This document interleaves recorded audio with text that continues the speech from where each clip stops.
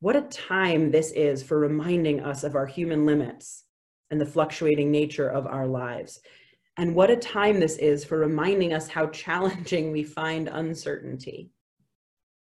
But also, what a time this can be for practicing a different way.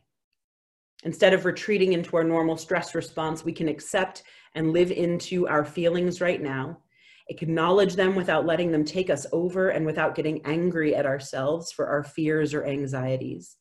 And then we can commit to being here with the time we have now, with our whole selves. We can reach out to others, strengthen connections, keep our hearts open. We can commit to helping ease each other's suffering. And then we can just be here now, accepting the unknown of this moment in world history. And we can commit ourselves to this world and this life. And even as we live in the now, we can envision what the world might be, not with fear, but with hope and anticipation. There is trouble right now, yes, and we don't need to borrow anymore.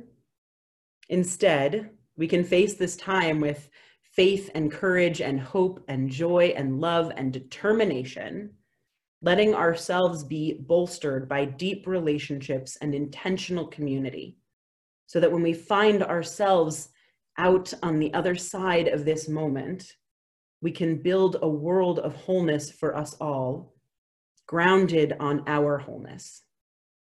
So may it be.